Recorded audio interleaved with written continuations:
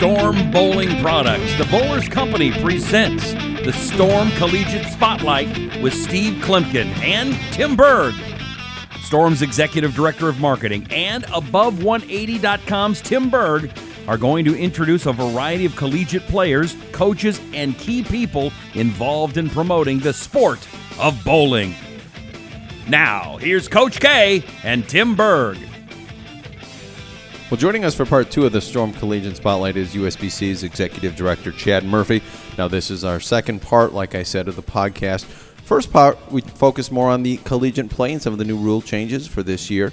Also, just a quick heads up, some new news has came out regarding Junior Team USA and some of the changes and some things going on there. Me and Steve had a chance to chat with Chad. It was a couple weeks back, so that's why we did not ask Chad to address some of these new issues that came out. But do want to pick up right here in this interview where Steve's first question is going to be regarding the PWBA. Hey, just a little bit separate topic here now, Chad. I mean, the PWBA, the second season now, it's been really successful. I know we went from 10 tournaments last season, got up to 14 tournaments here, and we still have the PWBA Tour Championships to come. What are your thoughts a little bit? I mean, having been around there and watching some of the shows and stuff like that, we just had the recent showing that they had for Lexington. I think we had scoring patterns, and we were talking about that, scoring integrity of the sport and stuff, lane conditions, patterns, and that kind of stuff. Are you happy with the kind of scoring that you're seeing on the PWBA Tour? Is there any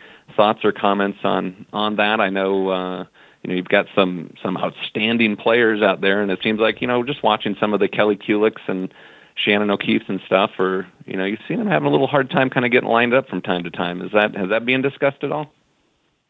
Yeah, our goals when we sat down with Gus Falgen and Kegel and we started talking about the patterns is we obviously wanted to crown champions who really, earned that moniker, through the competition and playing multiple angles. Last year we had a great year, I would tell you, in that space. And this year's been, just kind of a follow-up. U.S. Open was extremely difficult for the ladies. It was a wonderful test. A lot of them were, actively talking about it. But amazingly, it's what they want, too. They want to be challenged, as our junior gold kids do. When we do surveys at that level, it's amazing how many of them want the tougher stuff. They don't want them easy. And I think through the way that's been managed, these girls with collegiate in the middle, we're servicing the customer, but at real, a real high level, we're setting the standard for the sport through this wonderful vehicle that is PWBA. And the ladies have been wonderful ambassadors for us, for the sport. It's been a lot of fun to watch and be a part of. And I think you'll just see a kind of a continuation of that moving forward. It's an easy thing to get excited about when you're crowning champions in the way that we are in that space, and they've been wonderful ambassadors for us. Well, along those same lines, Chad, as we're talking about things, you hear it from the youth, like you're saying, and the ladies out on tour, they want the challenging conditions. So what are the biggest challenges? Because in leagues, sometimes we're met with resistance for that, and people want to average 235 and such. So I guess with regard to, respect to getting those younger players, because it's almost like sometimes I see this just of the college players that I hang around with, they're like, oh, it's a house pattern. And it's almost like it's a letdown for them that they have to actually go and bowl in in an adult league that's your normal house pattern. So how is the USBC trying to handle that with respect to adult membership and getting the junior gold kids and the younger kids and the collegiate players to bowl adult leagues and stay members? Well, I think that comes through an affinity for the sport. Let's face it, our game, kind of starts out as an extracurricular activity with a small child, and through the development and skill instruction that they get better. And I'm not talking about 220 to 240. I'm talking about 53 to 75 to 90. You create an affinity for the sport. And I get that some folks are disappointed because league hasn't evolved that way, but at this point, we're really focused on those kids and moving them through the ladder and moving them into adult leagues and having that affinity be so great. that they can see the difference between what a recreation is and a sport. And I would tell you, for the most part, league bowling really is truly recreation. A guy that works, 8 to 5, 60 hours a week and then goes and bowls on a Tuesday night, doesn't generally want to bowl on a sport pattern. But, somebody that comes through that same space may bowl in a league similar to that, but they also bowl tournaments. And so we're really focused on our tournaments and kind of returning the tougher shots, if you will, typically, historically called sport, to be representative of that. And I think long-term, if we can separate, in the lingo and the language, but also in the execution and even in the rules as we move forward, separate the recreation from the sport, less of those things will be a problem. Obviously, our proprietors, who own the bowling centers, the walls, if you will, they've got to service a customer. And for the most part, that customer wants to bowl on that softer pattern, and so they will continue to do so. But here at USBC, we're really committed to having our events be a cut above that, true sport, if you will, in its purest sense. And so that's how we'll keep working towards it into the future. So, you talk about competition a little bit, Chad, and I got to tell you, like right now, I'm a big fan. I don't know if you are, of the Olympics, and we got Rio, and I'm find myself kind of glued to the TV every night watching all the different competitions and stuff like that.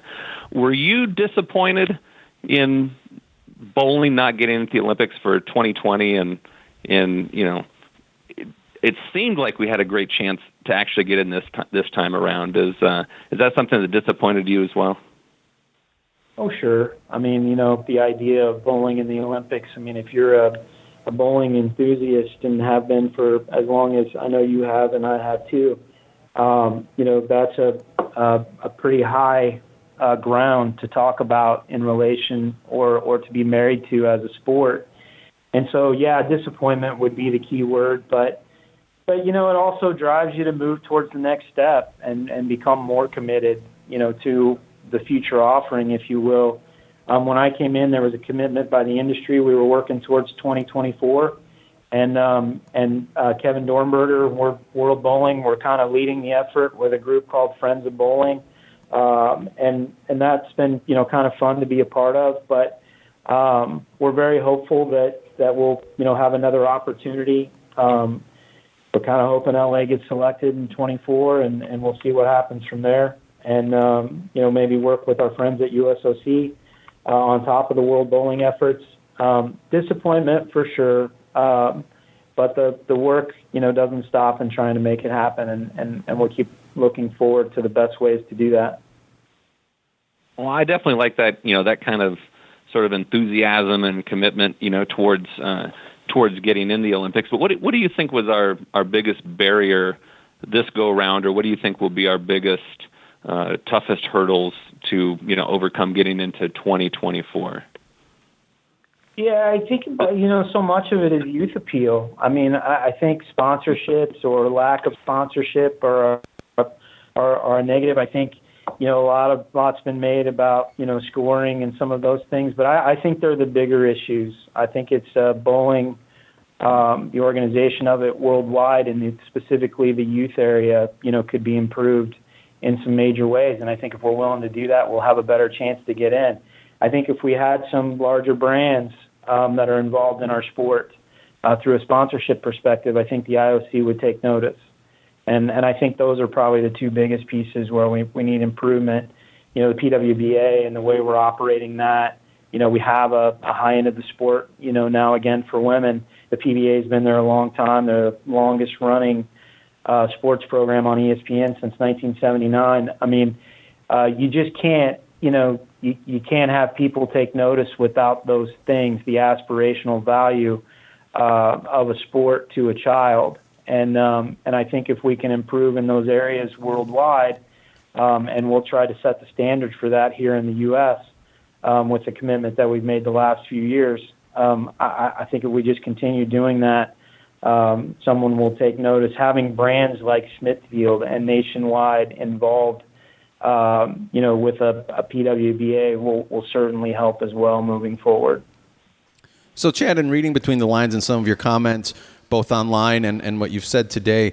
It sounds like one of the main goals for the USBC is going to be to try to get kind of a uniform tournament rules set together, for whether it be a college tournament, whether it be junior gold, all the way up to the U.S. Open Championship, to the U.S. Open.